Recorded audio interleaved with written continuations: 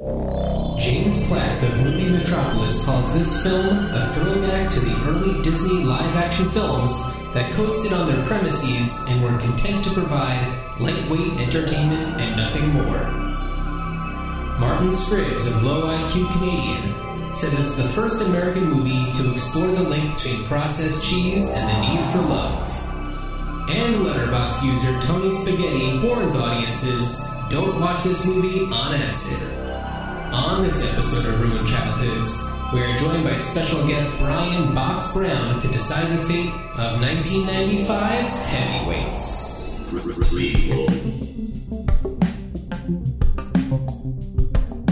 Sequel. Reboot. Which one will it be? It's the Ruined Childhoods podcast. Greetings, Starfighters. Welcome to camp. Welcome to Camp Hope. Camp Hope. Camp Ruined Childhoods. Well, Nope. Yes, no. It is Child Star Month. Yeah, and we're talking about heavyweights today. But first, Dan, one more thing. One more things about Explorers? One more things about Explorers? No. I don't have anything. Perfect as is. I have nothing other than to just recommend it because a lot of people that I've talked to since watching it and since we recorded that episode, a lot of people that I've talked to just weren't familiar with it and didn't know about it. And then you're like, well, it was, it's Ethan Hawke and River Phoenix. And they're like, oh, wow, great cast. I'm like, yeah, it was both of their first movies. Yeah. They're like, oh, really? Why didn't I hear about this? Well, it was released the day before Live Aid and like 2 weeks after Back to the Future. Oh. Yeah. So highly recommend just checking. And the Joe Dante filmography in general is just worth, especially right.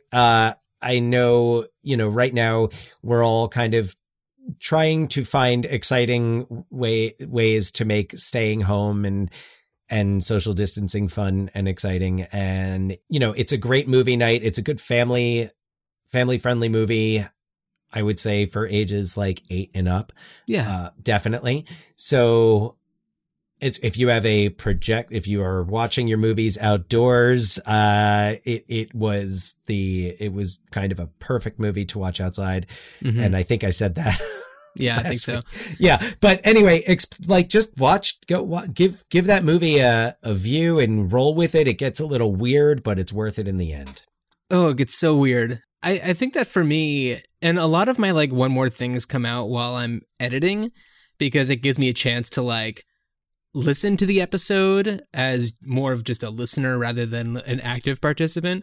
And because I like to put in clips from movies that we talk about, it's funny because I don't think that I put in a single clip from Explorers in the movie, but I put in plenty of other clips aside from the score during the synopsis. But going back and I put in the clip from, or not even the clip, just the line that Keanu Reeves says in Parenthood about Gary slapping the salami. Watching that scene and both Keanu Reeves and Diane Wiest, who I'm telling you, I have turned the corner from I don't know, I would not quite Martha Plimpton to Diane Wiest in Parenthood, but Diane Wiest, I see her and I'm just like, man, Diane Wiest just got it going on. But the scene with the two of them is so good. I love it. We'll talk about Parenthood. Diane Wiest has got it going on.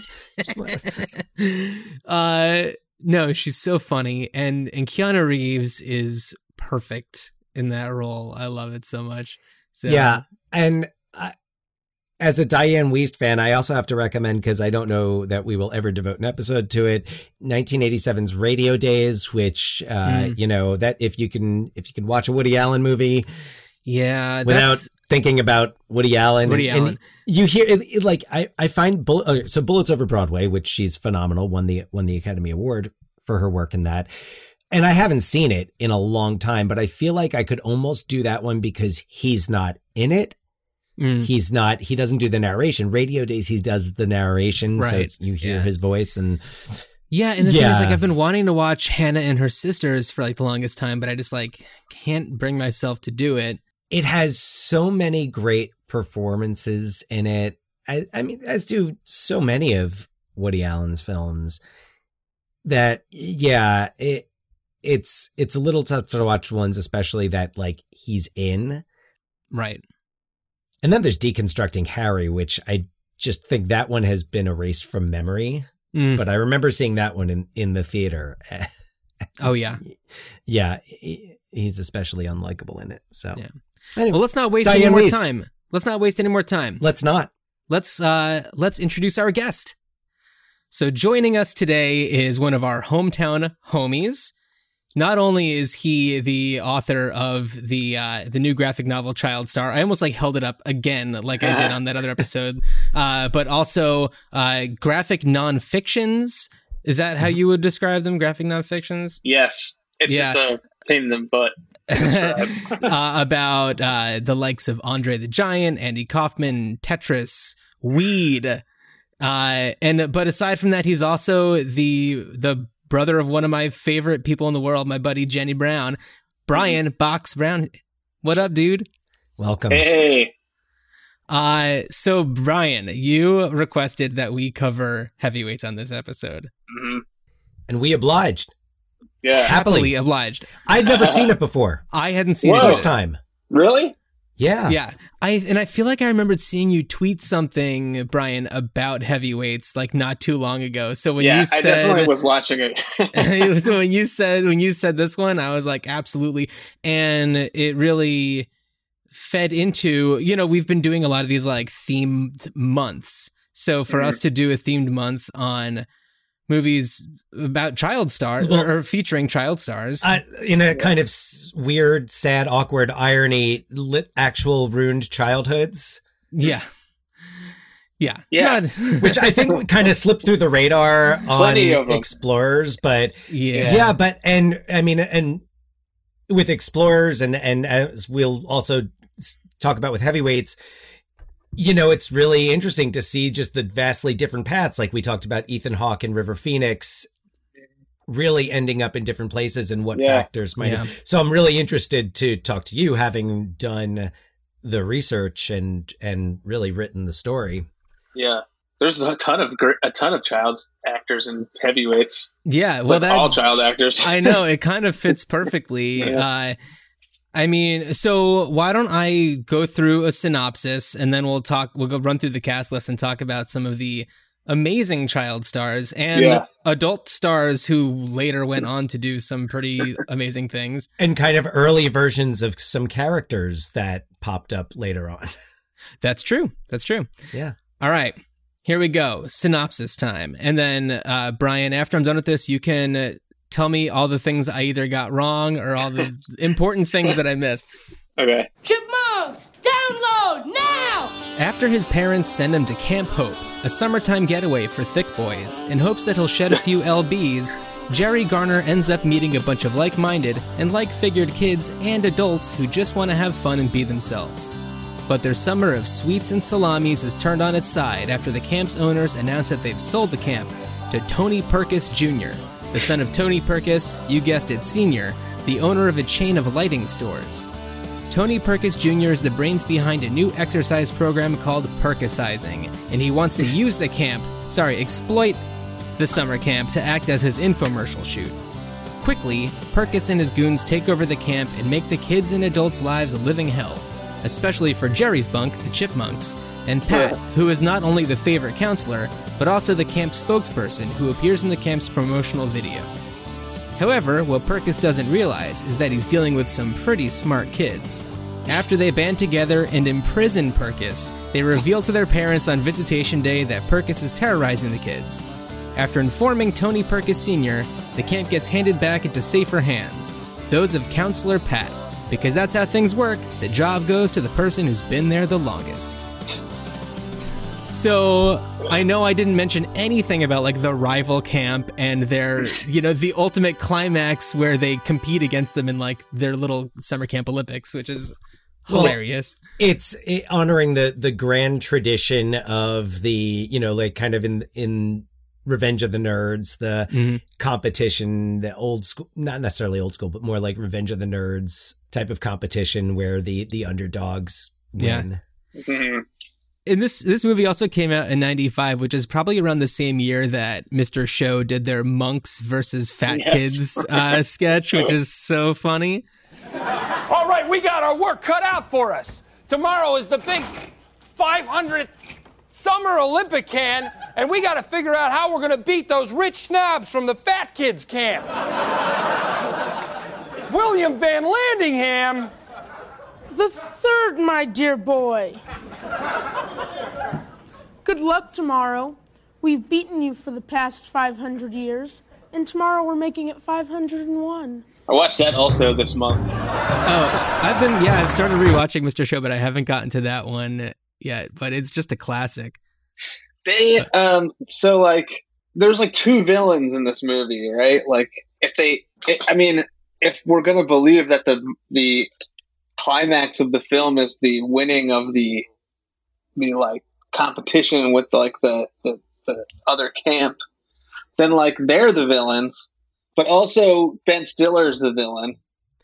Right, but also Jerry's dad is kind of the villain at the beginning, I'd say. Yeah. Jeffrey Tambor. Jeffrey Tambor, yeah. But then he kind of redeems himself at the end. He does. Yeah. But at first, it's just like he goes on visitation. And he's like, "You haven't lost a pound." And he's a jerk, really. Yeah. Well, even yeah. a Classic jerk. Classic 90s jerk. Good role for good, wisely cast, I thought. Right, and it makes sense. I mean, this movie was co-written by Judd Apatow, who was, a disciple of Gary Shandling. Oh yeah, I mean, he wrote on Larry Sanders. Larry Sanders, featuring Jeffrey Tambor. Jeffrey Tambor, yeah. Hey now. Made that great documentary about Shandling too. Yeah. Oh, that is really good. It's so good. So I good. like cried at that during one part of that. I remember. I definitely did. Yeah. Yeah.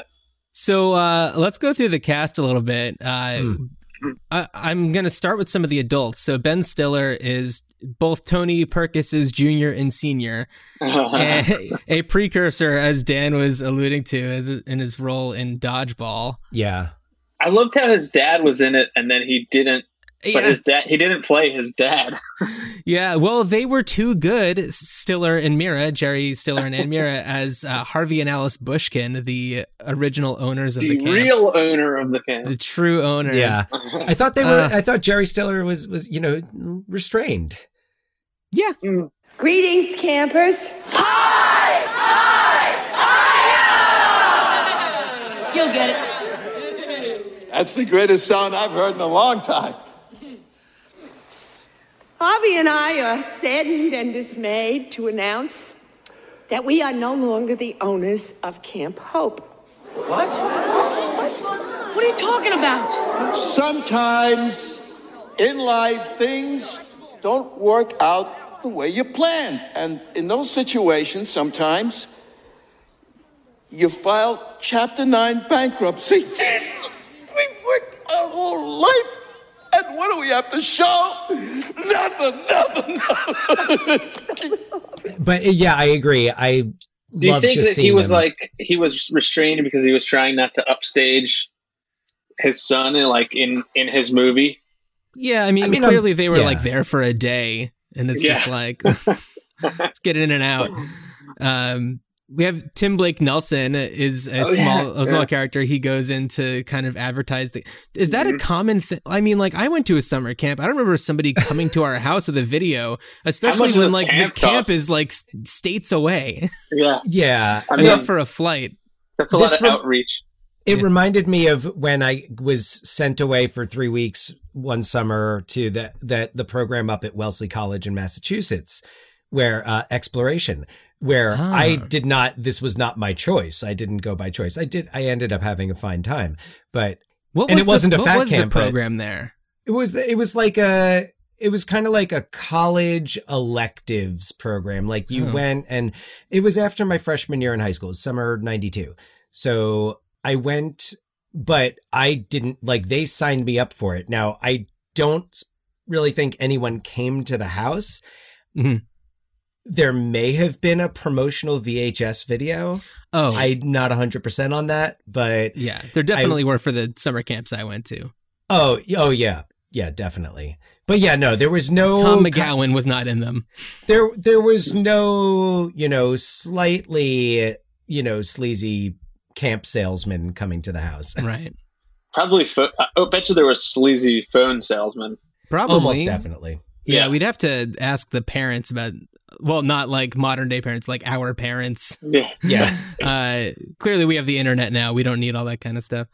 We've got Tom McGowan as Pat, who's great, who essentially looks like a grown-up version of Jerry. Jerry, I know. I was how now he has to be his dad at the end of the movie. Like, that's why it just kind of ends at the climax with no denouement at all. No, because like, who needs what's he gonna do? He has to like become Jerry's dad at that point. Like, they're like, by the way, I'm also your father. Yeah. And he I mean, it is kind of the natural. It does seem like a natural progression for that arc. Yeah. And the other thing is that guy Pat's life sucks. Like, he was going to this camp for like 20 years, like, and he was still so unconfident and like just as insecure as the child whose first summer it was, and who was 18 years younger. Yeah, I feel like we witness his like first kiss when he's like 40 years old. Yeah, and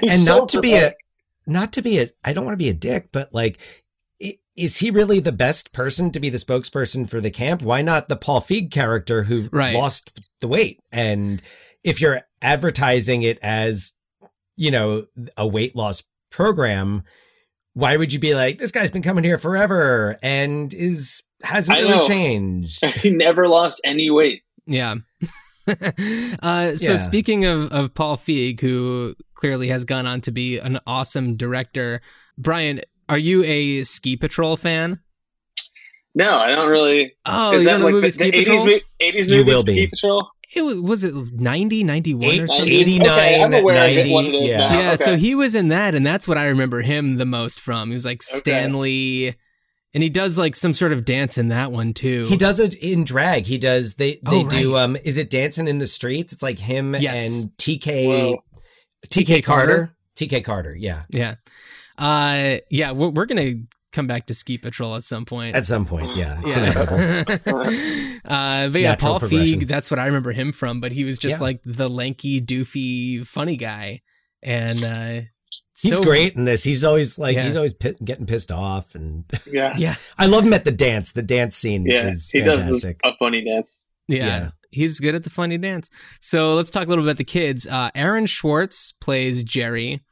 And I found an interview with him. There's a lot of interesting things about him. One thing especially is that he was also in The Adventures of Pete and Pete, Hometown Homies. Nice.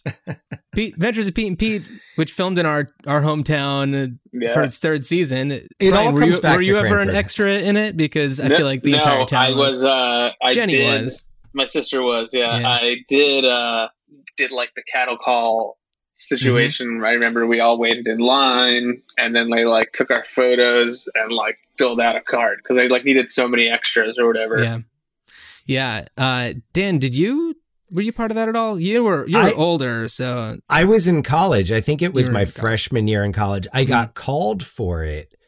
Oh yeah, but I couldn't go because I was in New Brunswick, and it must have been like my freshman year because I think that might have been the only year I didn't have a car on campus. Okay. Yeah. They called for our brother Scott, and then our mom was like, can his little brother do it too? Meaning me. And so we both went to like. Was she like in the spirit of the show? Yeah. About brotherhood, about brothers. What episode was it, dude? We were in an episode called Last Laugh. It was the April Fool's Day episode. Nice. That features like a massive amount of creamed corn and Adam West, which was like so cool. Yeah. Yeah. Ladies and gentlemen, this is the enemy. Notice the abundance of freckles, the innocent smile. Don't let it fool you. He's a killer. Meet Principal Ken Schwinger, the most despised principle in Wellsville history. It wasn't the mandatory squat thrusts or the creamed corn lunches that made him so hated. It was 8 V-necked dweebs called the Up With Personal Hygiene Singers. Every year, Schwinger inflicted their good hygiene jamboree on the helpless kids of Wellsville. That show is so good. Was like Iggy Pop there or like Michael Stipe? They weren't in our episode, but yeah, that show just had the most amazing guest stars on it. And just filmed for a season in Cranford. Yeah. Yeah. And then the whole season. That was the end of it, right? Yeah. Was that the last season? I did later get to do some extra work on Ed when it was filming in Westfield High. Yeah. And I was subbing there, so I just kind of... They filmed like a lot of dumb stuff in Cranford. Like, yeah. There's a movie, so they rebooted Guess Who's Coming to Dinner? Right. With Ashton Kutcher. Right. Bernie Mac. In the reverse race Sidney Poitier role. And for some reason that movie takes place in Cranford. Like, it's filmed in Cranford, but it also takes place there. It takes place there? I didn't know. A fictional Cranford. Yes, it is called Cranford. They mentioned the name of the town. That's really funny. Oh, not to go on too much of a tangent, but if you remember a movie called Far From Heaven. Todd Haynes. Yeah, Todd Haynes. Who now is a Portland dude. Which is set in Connecticut, but in one scene, it's like in the opening credits, I think, and she's picking up her daughter, and you see the like New Jersey Transit welcomes you to Cranford that had just been painted. And I was like, I think surprised. I'm going to probably have Todd Haynes on the podcast that I do for the Portland Art Museum and the Northwest Film Center. So I'll have to ask him about that. I'd be like, how dare you make that mistake? I'm a big Todd Haynes fan, and I'll be like, and I'm out of here. Love Todd Haynes. So back to heavyweights. Aaron Schwartz. Right. So Aaron Schwartz, who has since slimmed up quite a bit. He actually got like really bulky, but he talks a bit about his experience on this one website that's like all about health and fitness and stuff. And there were a couple things that I wanted to talk about because he was also in The Mighty Ducks. So you're going to like this. So he says, when I was 7, the first Batman came out with Michael Keaton. I was living on the Upper West Side of Manhattan, and one day while walking down the block with my mom, I saw Mr. Keaton sitting on an apple box as a makeup person applied finishing touches before a scene. I looked around and noticed they were actually filming a movie. As PAs tried to wrangle my mom and I across the street to prep for our next shot, I stopped and told my mom that I wanted to ask Keaton a question. Another actor, Anthony LaPaglia, was on set. They were filming One Good Cop, and unable to reach Keaton, I bothered him instead and interrogated him on how I could be in the movies.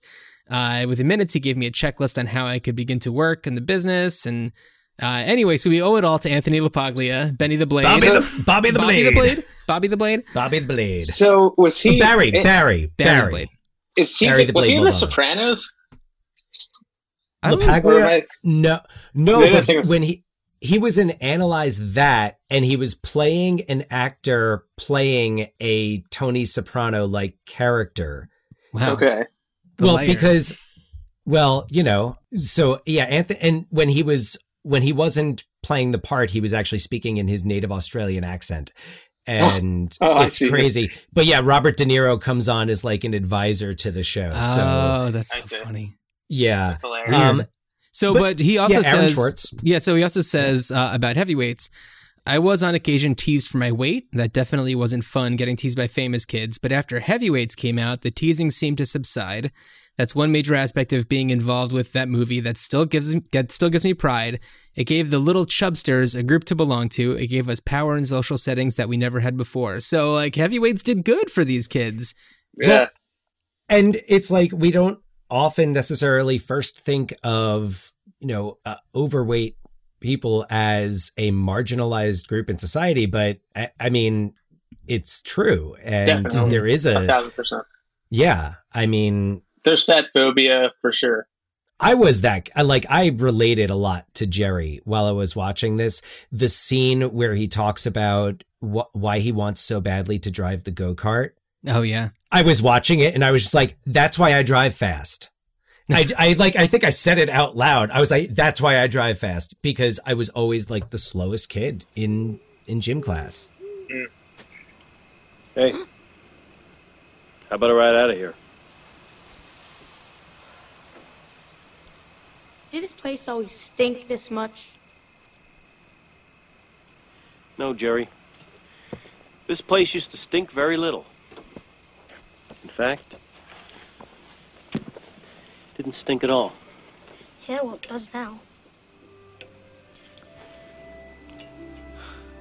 I thought at least I'd be able to ride the go-karts. Never ridden one. You really like them, huh? I'm so slow.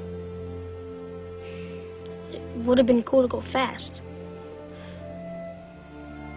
Really fly, you know? Just thought I'd be good at it.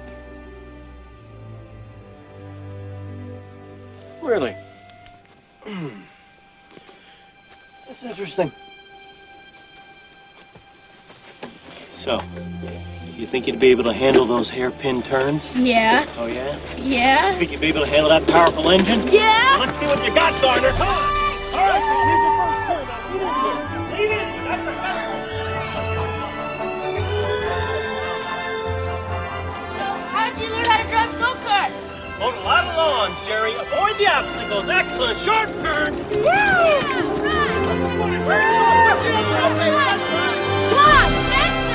Fast. Yeah. No problem.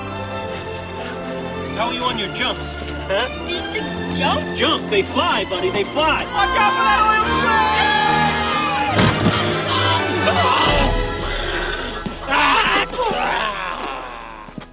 I mean, this movie kind of came out like after it was an appropriate age for me to want to watch it, but but I still wanted to watch it. Like I still watched it and was interested in it because I related as a fat kid growing up to the plight, like the fear of fat camp. I mean, I think I don't know if my mom used it as like a motivational tool, but like I knew it was a thing and it was scary. It was like a scary idea to me.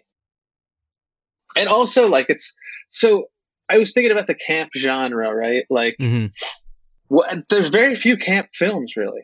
I mean, we think of the camp genre as like this broad defined thing. We're like, oh, there's Meatballs, there's but there's Ernest, not that. So Camp there's Ernest Nowhere. Goes to Camp Right. Nowhere, and this Camp movie Nowhere, which came out in the same year, right? I think mean, like Camp Nowhere might have been the following year. I don't. right. Okay, so 94, the year before. Oh, the year before. Oh, okay. Yeah. So when I was a kid, there was a TV movie called Poison Ivy that was about camp, and it had Michael J. Fox and Daphne Zuniga in it. Was Nancy Zuniga of McKeon Spaceballs? Was Nancy McKeon in that as well? Joe from Wait, no, Facts of it Life. was Nancy McKeon. Oh. it wasn't was Daphne Nancy Zuniga. McKeon. Nancy McKeon. And Oh, so yes. to me, that is like the quintessential camp movie. And even though that no one else even knows what it is, like, so they had like Color War, which is the thing that they're having where they're fighting. It's actually an intramural thing, but it's a competition among the campers. And they were all horny and like trying to get laid the whole time. So then there's also Meatballs, right? Was that like the first one? Did that start the genre? Well, Parent Trap has Parent Trap. a sequence. Okay. That's true. Yeah. Oh, add Adam's Family Values to that. Adam's Family Values, Yeah. one of the greatest. Really good. Which also Really good. has inappropriate representation of Native Americans in it. Oh, They're yes. sharing that with heavyweights. Yeah. I mean, that's also Well, that's the largely point. satire. Yeah. Yeah. Yeah. I mean, it's kind of, this subgenre. And I'm having total recall here with Poison Ivy. I'm just having like flashes of, I have no context for what I'm seeing, but it's very green. It's like, it was like, I watched it not that long ago, and like, it looks very inappropriate because the kids in it are like age appropriate, where they're like actually 12 instead of being played by 15 or 16-year-olds, like acting like they're 12 or something like that. And they're like doing such like fucked up shit. And I was like, wow, this is really like bad message. It's worse kind of than Meatballs, which Meatballs appears always to be like this romp sex comedy thing, but it is like the tamest, nerdiest. Like, it's not even a good camp movie, I don't think. Right. It's fun for Bill Murray. Yeah, Bill Murray's in it. Yeah. I'm actually, I mean, I haven't seen it in almost 40 years probably, but Meatballs 2, I remember just being more like batshit weird, funny, weird. Like there's an alien and like yeah. the Richard Mulligan from Empty Nest is in it, and Pee Wee Herman, or Paul Rubens not as Pee Wee Herman. So they made 3 there was 4, right? There's 4 Meatballs movies. That's where Corey Feldman. I mean, that's just like the strength of Bill Murray, like playing this weird character. And Dan, by the way, you just mentioned Corey Feldman, who's one of the other child actors that we've talked about before. But Corey Feldman is in the movie that is currently, although probably on hold, filming Stigma, Raised in Hollywood, which is about child stars, which is written by Aaron Schwartz. Isn't it a documentary? Yes, I mean it's a documentary.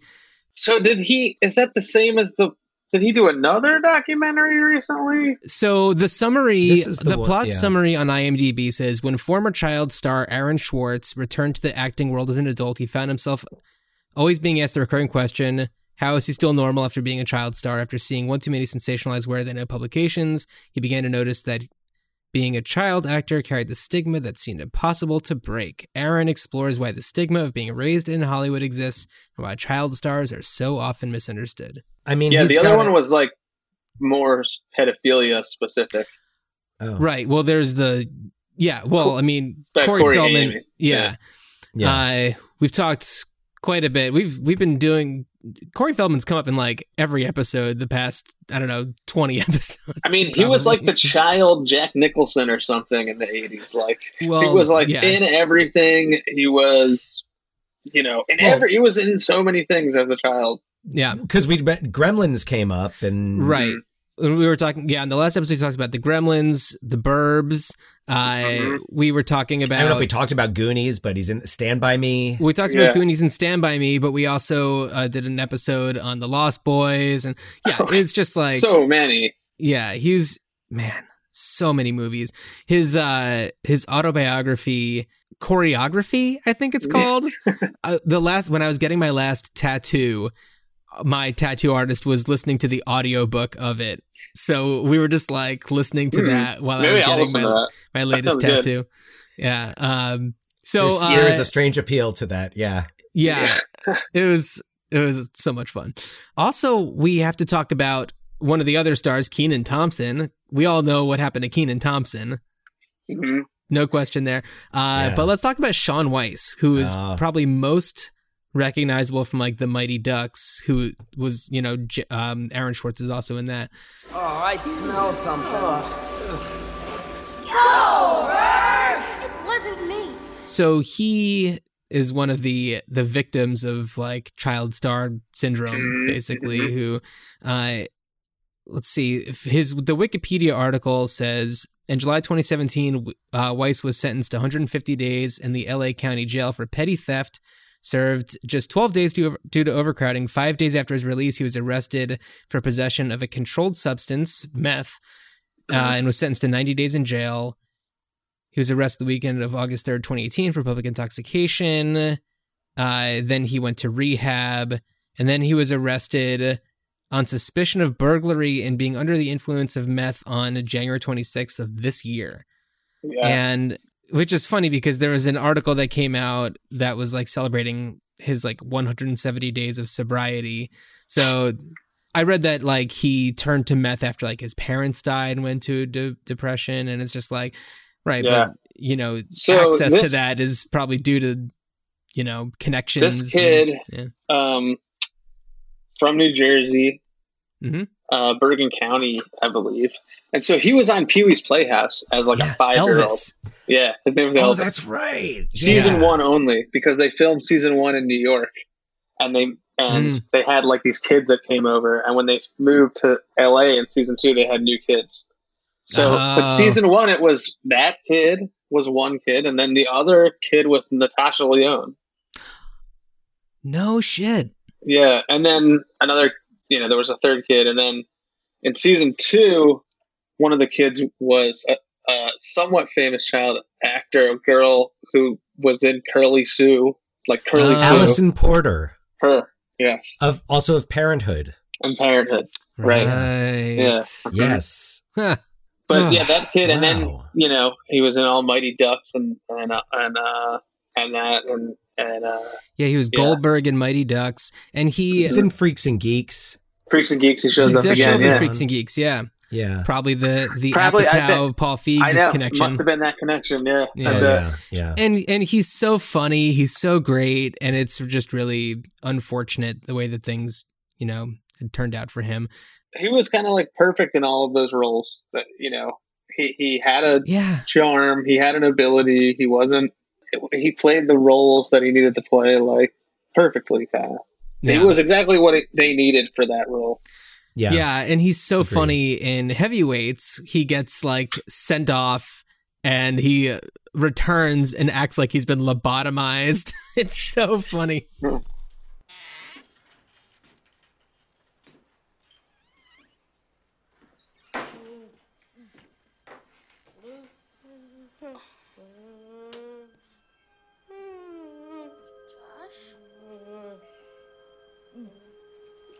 Josh?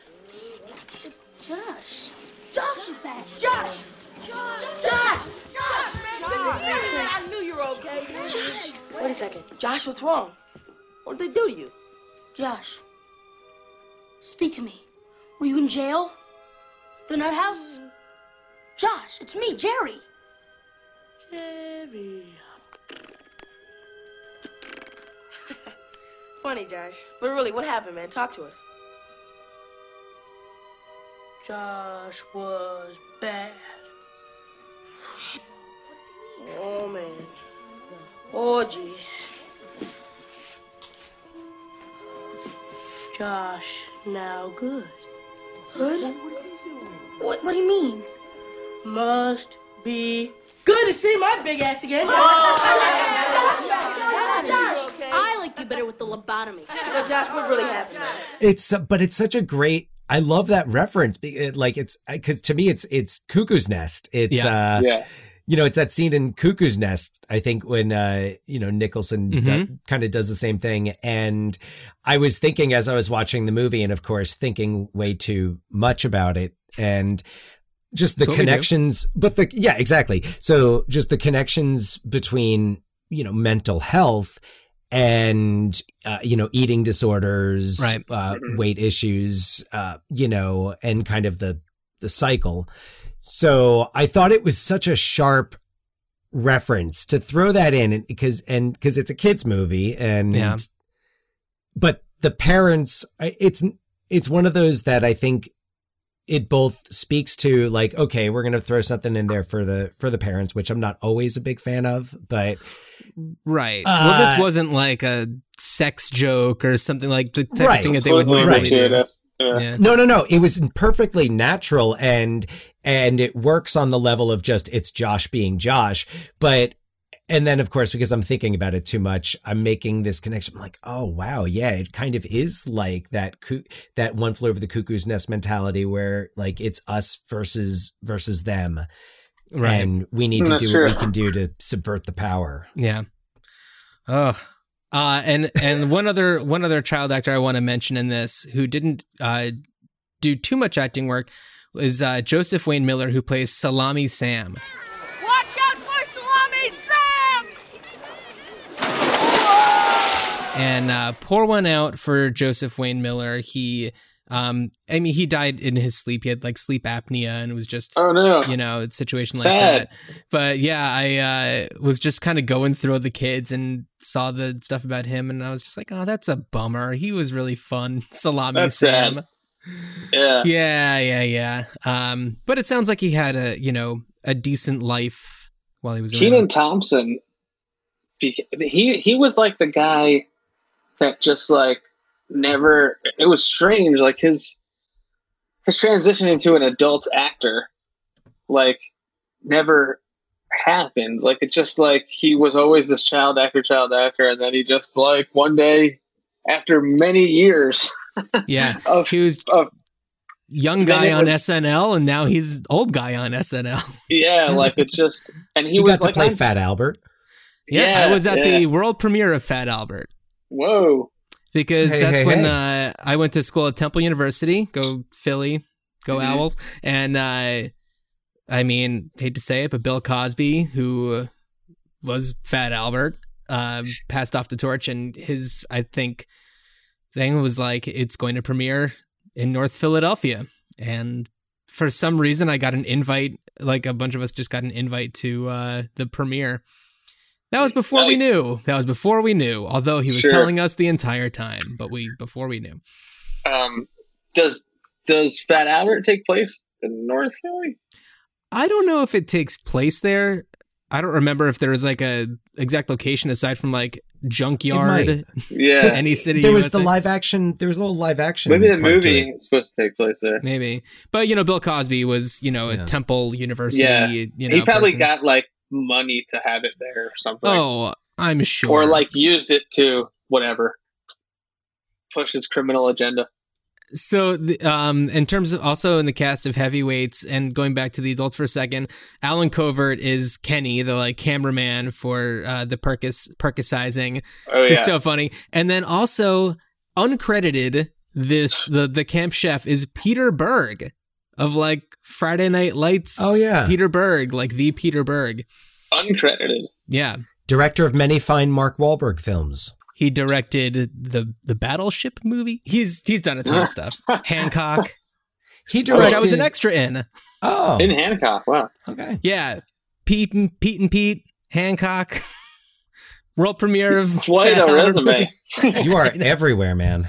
And what was it? 2 weeks, like 2 episodes ago, you're talking about chilling with Oliver Platt. I at the wasn't Pieces of chilling with April. Oliver Platt.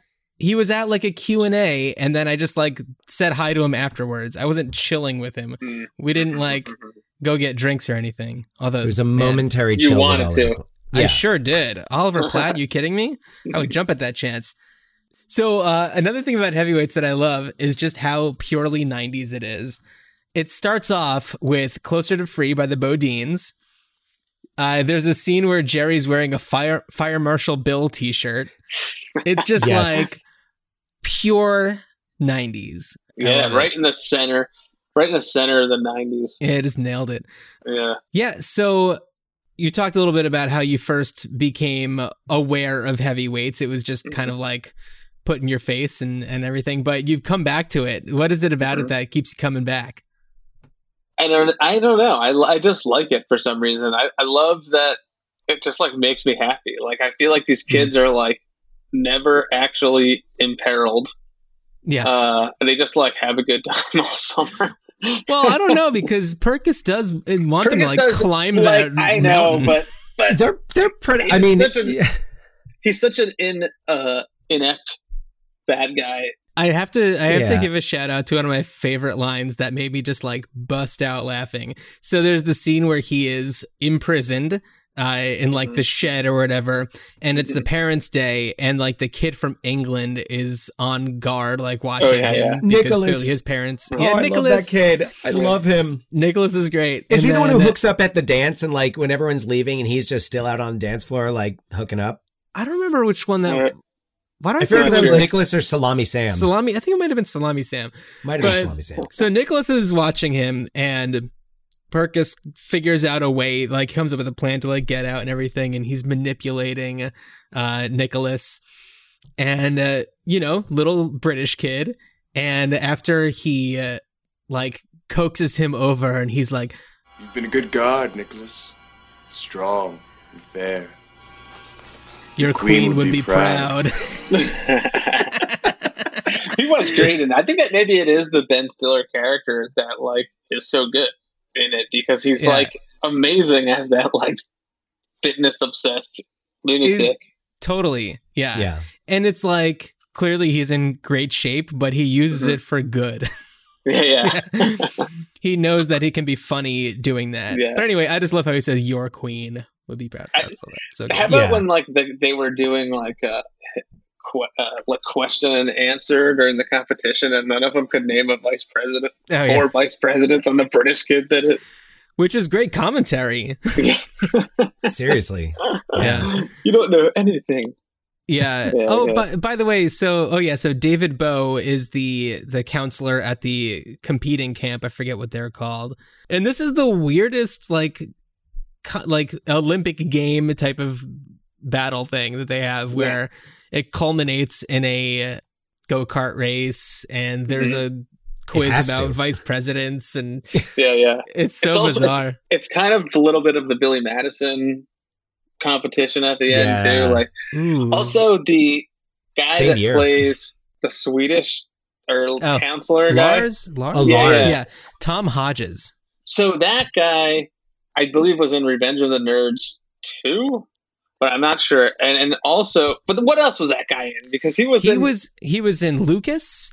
Okay. The Hogan Family, Revenge of the Nerds 2, Nerds in Paradise. There you go. And, Another Critters Bradley 2, Whitford. the main course. Another Bradley Whitford, that's right. Yeah. Going Overboard, Steel Magnolias, and Heavyweights. Also in the movie Look. I don't know what that is. I feel like he could have. I feel like they had a character adjacent to him also in Good Burger. Oh, yeah. Wasn't there like a few like henchmen Good Burger types? I haven't watched Good Burger since probably it came out, which I know I need to revisit. Speaking of I wonder Keenan. how far after Heavyweights was Good Burger? Was that 3 years or? It was 97, so 2 years later. 2 years, just 2 years later. Yeah. And Keenan had a movie wrapped around this character. Oh, yeah. Well, he was like one of the biggest standouts from all that. Mm-hmm. And it was just like, you couldn't not love him. He was so good in all that. See, I so it didn't just made know. sense. I You aged out. You were aged out, yeah. Yeah. Yeah, It it's was so all- funny because Pulp Fiction because Brian, I feel like you're, I'm what, like 2 years older than I am, probably. Yeah, it was kind of like I only really knew about all these shows because like maybe my sister watched Mhm. it, or like I was always kind of like, oh, it's like Saturday Night Live, but like I was at that point where I was just like getting into actual Saturday Night Live. Mm. You know what I mean? So it was like I was aware of it, but not fully. And then Good Burger was like on HBO all the time, and there's tons of right. movies like That's how I this saw where it. there's tons and tons of movies like this that I feel like it doesn't exist anymore. Where like you would just watch anything on HBO, like so many dumb movies. I watched the whole thing hundreds of times. Well, we were all held captive to whatever the programmers decided we should watch. Yeah. So, and we like, did. But Good Burger, I'm like, I have a few parts in that are funny because I've seen it like a million times. And even if it was just like, you know, you only have like 30 or 40 channels. Like if it fell in the area where you'd like tolerate a movie, you'd watch it. Well, and the jackpot was when you would catch a daytime PG-13 that might have a little partial nudity, maybe an F-bomb or two, and it was... There's a butt! Just one of the guys. Just Oh one my of the God. guys. That Forget is it. that movie. Yeah, absolutely. Forget it. Oh, just one of the guys. We gotta add that one to the list if it's not already on it. Or some other iteration of it, yeah. Yeah, man. If that came out any other time, I don't know if it would have worked. Like in the exact way that it was. It was just like so perfect for. First of all, it wouldn't. Well, they kind of like did Just One of the Guys a million times, but right. not It's in the like same that way. exact version of it. I mean, it's a, I forget which one, but it's basically, it's like Shakespeare. Right. I forget if it's Twelfth Night or, you know, what, it's a Shakespearean device, if not like a direct plot from Shakespeare. But, and I'm sure it goes back before that. Several other things, like movies yeah. and TV shows did it. But just one of the Buddies.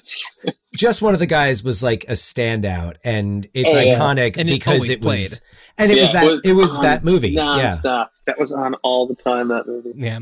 And it was a movie that you'd, as like a 10, 11, 12, 13-year-old or whatever, I would be like, oh, if I watch this whole movie, at the end, there's a nude scene. I'll be rewarded. You know when it is, always, because like Yes. it's never like, is it before or after the scene? Like, no, it's at the end. Yeah, but the movie was also so watchable that it's just like, okay, I'll watch this. My wife, silly me and my movie. wife talk about that, and she like had a crush on the little brother, the perverted little Oh, brother. He yeah. had porn up all over his walls. Yeah, Oh my yeah. god. Yeah. What a So- really special movie that was. So Yeah. I want to talk about Child Star, but first I Yes. want to just so on this podcast we talk about what we would do if we were to bring back a particular movie in some way, shape, or form. Dan, I'll start with you. What do you think we would do with Heavyweights nowadays? Well, it's kind of like we were talking before. The age of the fat camp, I think, has passed. Mhm. So it's, you know, what does that become if you're doing it now? Now there's a couple of options that would allow you to do a much more straight up remake of Heavyweights. And of course, I'm talking about a musical, because who doesn't, I mean, musicals with kids, and maybe it's just because my daughter Chloe has been listening to Matilda, the Broadway recording of Matilda, nonstop. And I really like that show, but I think Heavyweights as a musical would both be appealing to the nostalgia, because, you know, the people who grew up watching these movies are now the people generating this content and making these adaptations happen. So I don't know that I would necessarily go with a film. If I was going to do something else, possibly a series, but I think a Broadway musical. You've got your great, like, you've already got a big over the top cartoonish villain who it's very much like Matilda in that, you know, in Matilda, you have the Trunchbull, Miss Trunchbull, and, you know, in Heavyweights, you have that tyrannical adult, and then you have the more, you know, sensitive, caring adults. And I think there's plenty of room in here for some funny. So imagine the musical number where they're all pulling the candy out from their beds Oh my and God. the mattresses. And, like, just imagine that done, you know, Broadway. So that's my can't pick. imagine that. That's my pick. That was Heavyweights like, the musical. I think that's like the big fantasy, was part of the fantasy for watching it, was that there's like these hidden spaces to fill with candy and junk food and stuff. Yeah. And like the scene where they just go crazy and eat everything. Oh yeah. And then, you know, they're not just eating, they're singing too. Yeah. Yeah, I agree with you, Dan. I think that's really the only way to do it. Otherwise, it's you know, you can't remake it, as you know. You couldn't. It would because first of all, the fat camp is like somewhat. It's kind of like gay conversion therapy camp or something at this point, where it's like would be considered almost like torture to the kids. Child like abuse. Child abuse. Like if it wasn't like done in a very specific way, like you wouldn't even is it even ethical to like send a kid to a shack? Let me say this is kind of off the topic of how I'd remake this, but I watched a reality TV look at a fat camp from like 1997 that was on MTV. Oh, was it like on Made or something like that?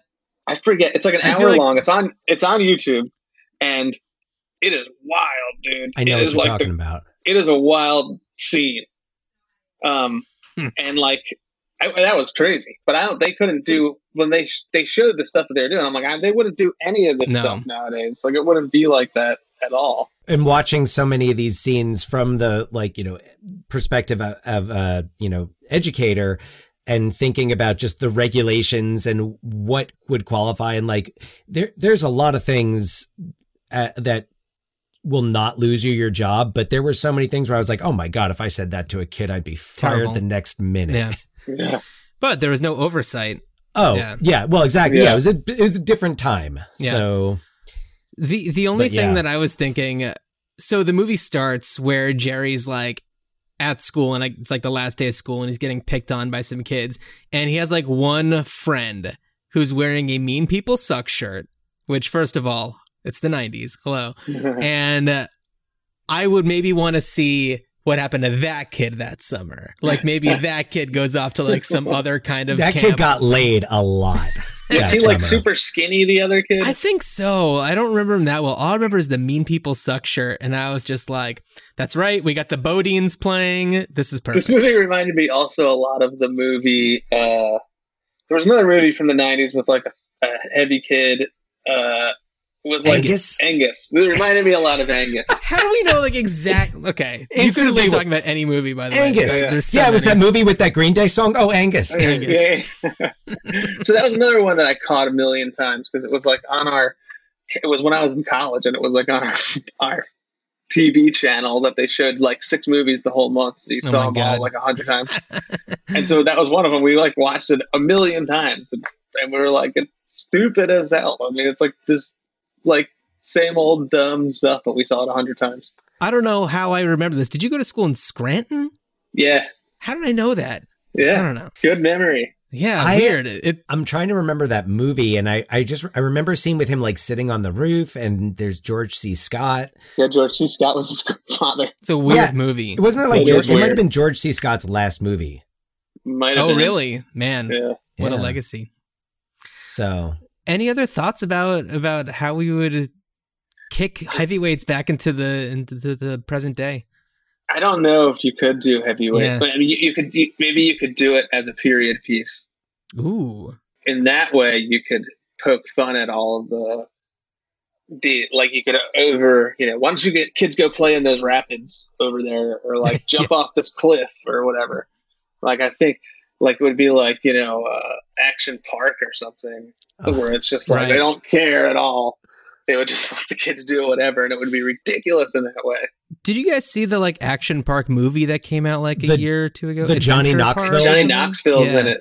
I didn't see that. I never saw it. Yeah, I didn't see it, but I think there's also a documentary about it. There's for sure. It's definitely like a book.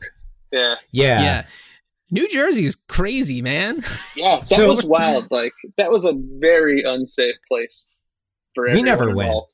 Yeah, I don't think we ever went. I asked to go because they had commercials, but they were like, I remember the commercials. Oh yeah, yeah, remember the commercials. But so yeah, you brought up like the period piece, and it's just bringing me back to different things you can do with the musical. What a wonderful way to bring in so many 90s styles. I am picturing a boy band. I'm picturing all these kids doing like New Dancing Kids on the chairs. Block, Color Me Bad type thing. It would be like Justin in Sync. Yeah. So anyway, now I really want this to happen. So okay, well, let's start writing it. Once we can do so. Yeah, by the time we can have theater again, you'll finish it. So let's talk a little bit about Childstar. I loved it. I breezed through it in like a day. It's I couldn't put it down. And so my background is in like nonfiction television, and this reads like you're watching a documentary. Mm-hmm. And some of the details that you have in there are so perfect. The guy who's vaping, or just like the cutaway shots that you will include as panels are just so perfect. I loved like all those little touches. So thank you for that. Thanks. Yeah, and I really liked the author's note at the end. I thought that was my publisher was wanted me to put in a note at the end about it. It wasn't my idea, but I was like, all right. Oh, I liked it. Yeah. I connected to that, like reading.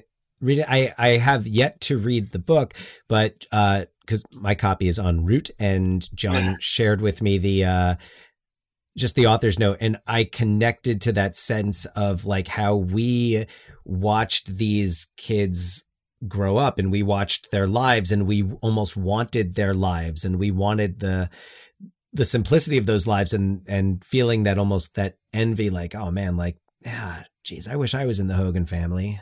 Yeah. Well, too bad you never ran into Anthony LaPaglia on the street. He would have told you how to do it. I mean, I would copy stuff I saw on TV all the time, like say the same jokes, or like try to like somehow maneuver myself into the same situations, like all kinds of stuff. Yeah. But so the book really talks about, it's a character who's very Gary Coleman inspired, a kid who's much older than they appear. so they can, you know, play this childlike role who has this crazy catchphrase. And the show goes into a lot of like very serious directions because of government influences and things like that. So yeah, I mean, like, were you watching a lot of TV shows and movies with child stars while you were working on this? Oh yeah. Before I started working, really, it was like a lot of different strokes. But then I found that like the idea that a child like was like playing older than they actually looked was like incredibly common among child actors. You had Emmanuel Lewis and Gary Coleman, but also like even Macaulay Culkin was like 40 pounds underweight when he was playing in Home Alone. So he was like looked much younger than he actually was. And it allows, and almost all child actors are like that because it allows them to play younger roles at a higher level. If you have a 5-year-old playing a 3-year-old, like an actual 3-year-old can't really act and like they can't really do the things, but a 5-year-old can. And so I think a lot that happens. That's like supremely common among child actors is to look young. Yeah. Brian, you and I both have 3-year-olds. They can't act for shit. Yeah. No, there's no way. Just wait till they turn 6. But Dan, Chloe, forget it. Chloe is always on. Like, one of the things that I've started saying to her is like, we don't need the show right now. Yeah, talk about being captive by programming. Anytime we FaceTime with her and she starts busting into a song, we know we're stuck for a few minutes. Oh yeah, it's hilarious because she'll go, sometimes you have to get a little bit naughty. It's so like just the lyrics between the words she makes up, the words that she kind of gets, and then the words that she just will scream at you.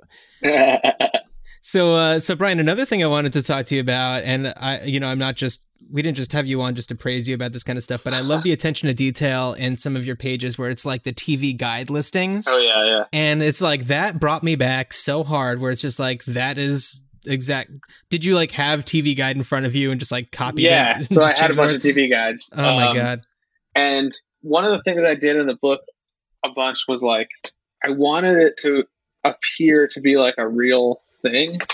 And so one of the things, I had read this comic called The Art of Charlie Chan Hak Chai by Sonny Liu. And in that book, he like makes a fake history about his real grandfather. And it's a comic, but it also has like, it almost looks like a textbook. There's real photographs and stuff like that. And it makes it really feel like a real thing. And so I was like trying to do that. Like I did the lunchbox was like a real thing. And then I like got into like making actual objects for a while. Like, oh, that's cool. So because I wanted it to, I called them artifacts. Like I wanted to have like real artifacts from the thing.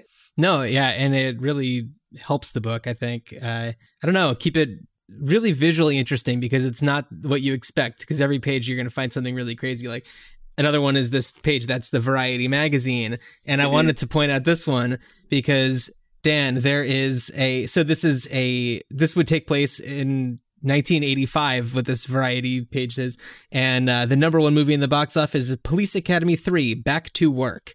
So, and then there's like a whole article about how Police Academy is going to have one more movie and how they're like, we'll probably just have a bunch more too. And I love it because, as we know, awesome. Yeah.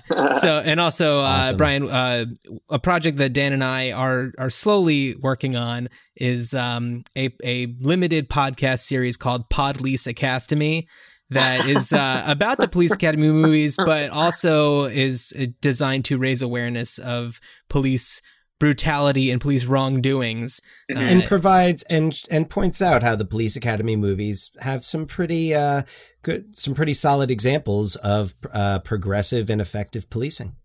It's true. Citizens on Patrol, baby.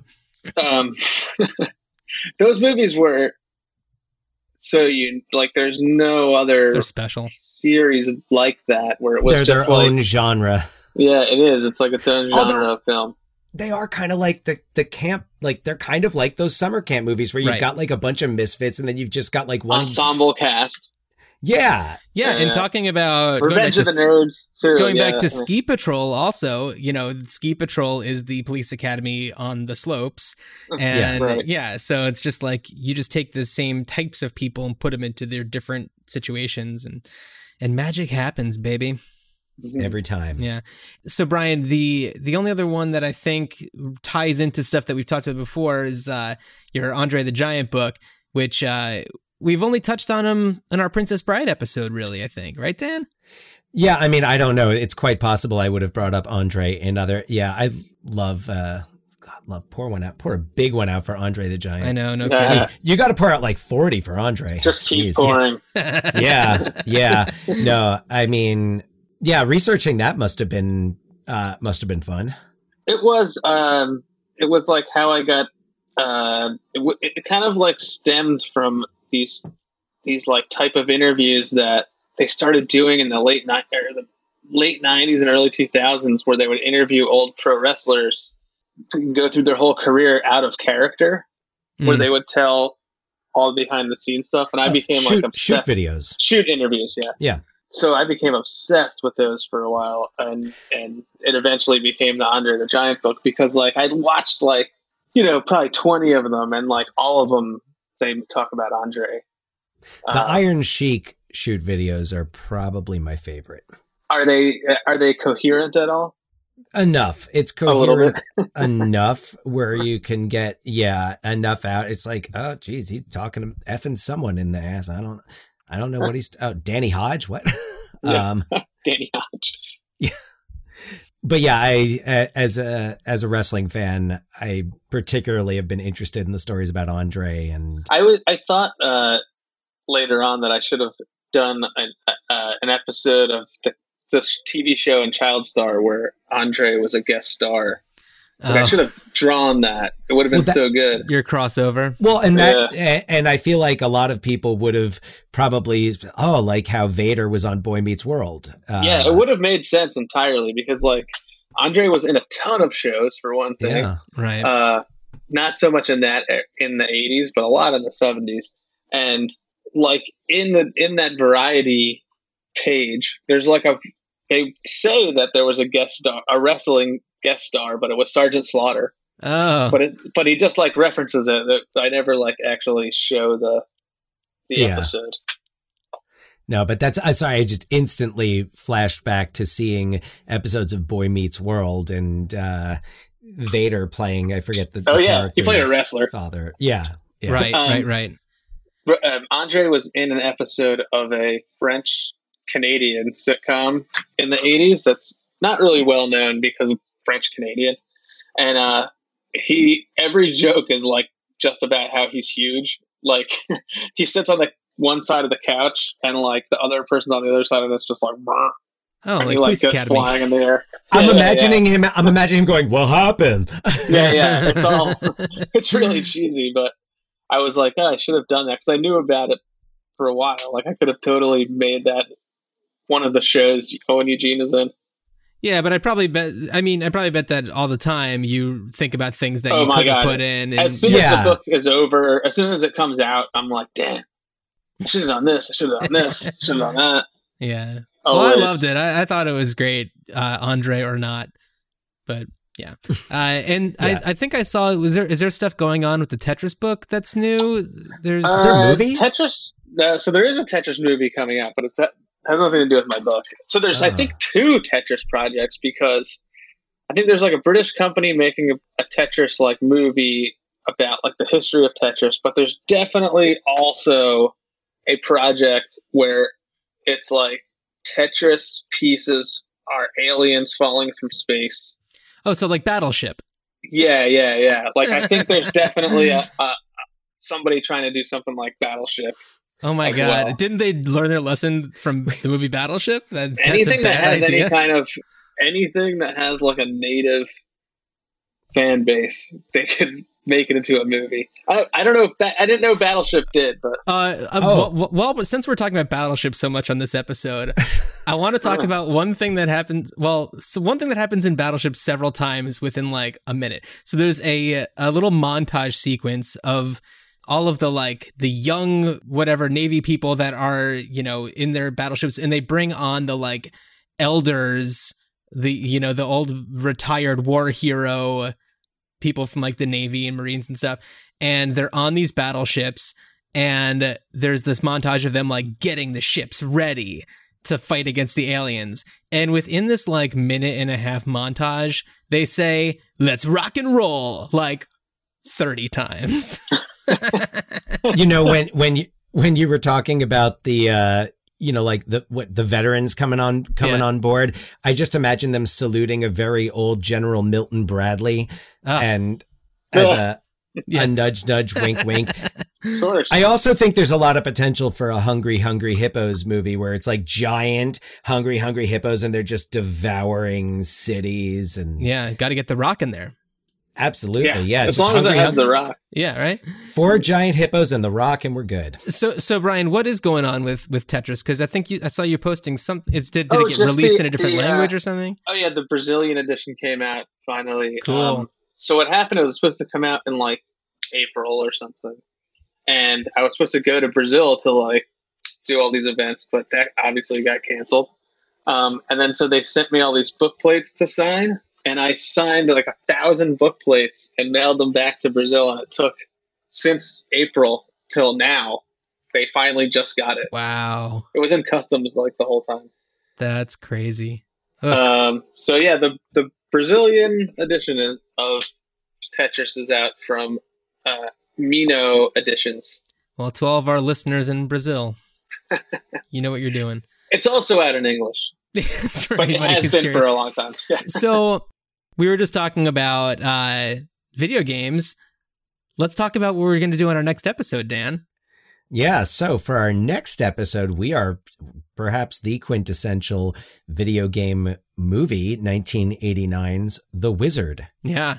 Not a movie based on a video game, but a movie starring Nintendo.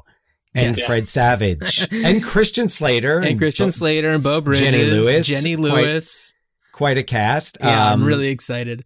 Jackie Vincent, Rain Man, Child, yeah. So yeah, and we were talking about Boy Meets World. We've got a Savage. We've got Fred. That's right. So we've got a Savage, and we're going to be joined by another hometown homie, Jeff Rubin. Oh, nice. Yeah. Yes. So excited about that. Brian, before we hang it up, is there anything you wanted to mention before we get going? No, just check out my Twitter at Box Brown and Instagram, and check out Child Star and my other books and stuff, and that's all. Is there another artist or series of books or anything that you would like to promote that's not anything you're dealing with? Maybe just something you're a big fan of? Just something that I'm interested in? Yeah. Let me think. What have I been doing lately? Not too much. Oh, well, let me just promote, I don't know, this website, this YouTube channel I've been watching a lot of lately called Defunct Land.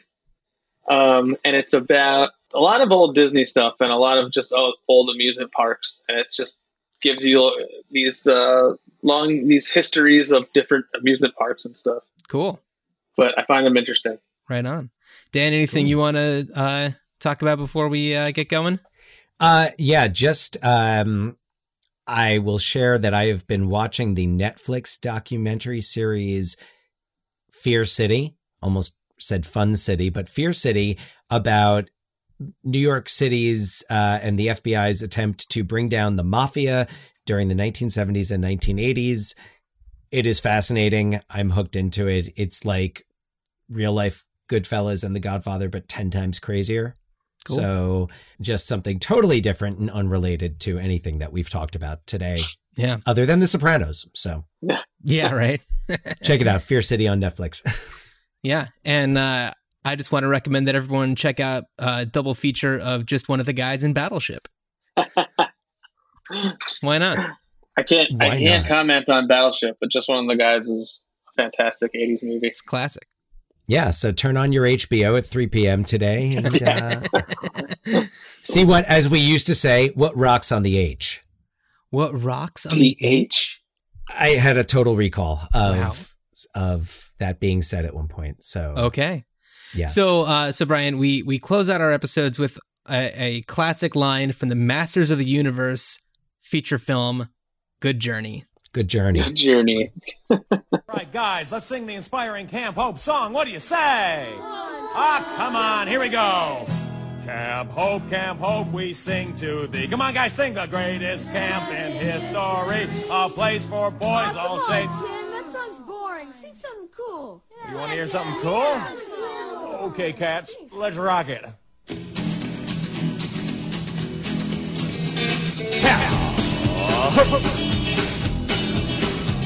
Camp Hope, the place for boys. We got no girls, we got no toys. The bunks are hard, but cabin's hot. Last night a snake crawled in my cut. Make sure the shower door is shut, or else mosquitoes bite your butt. And don't swim past when your friends made a warm slide in the lake. All right, guys, now you get the hang of it. Come on! Camp Hope, please give us food. We're starving in a rotten mood, but still we're hanging with our friends, so we hope summer never ends. All right, sounds good. Here we go. Here's a tip that you should try. If people laugh when you walk by, just walk right up and proudly stay. Hey, back off, Jack, I'm a heavyweight. Back up, Jack. We're all heavyweight. All right, guys. Hey, look who's here. My name is Pat. He's our cat. And I'm Nurse Julie. He's Pascal. You know I'm Tim. And I am Kenny the cameraman. Stop that stupid song. You call that music? I know you think you're all rock stars, but here's an Oompa song from Ross about my favorite Camp Hope job. The day that I harpooned the blob, and just to make it very clear, I was not scared of that big deer. And although Tony is not here, I still enjoy Camp Hope. Thanks, Lars. That's great. All right, guys, you ready to take it home? Let's rock! Camp Hope, we all had fun, and now our time here's almost done. But we'll come back again next year, because our friends will all be here. And here's a tip that you should try. If people laugh when you walk by, just walk right up and proudly state, back off, Jack! I'm a heavyweight!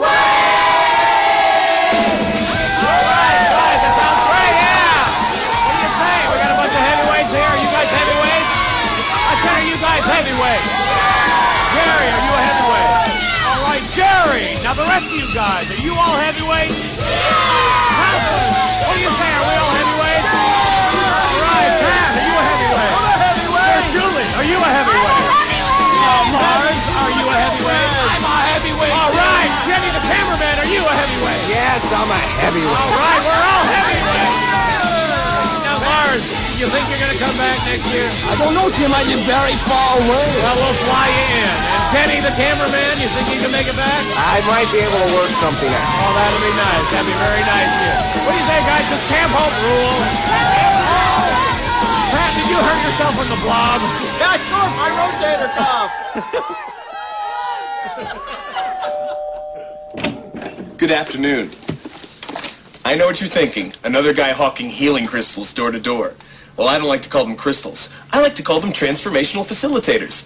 Perhaps...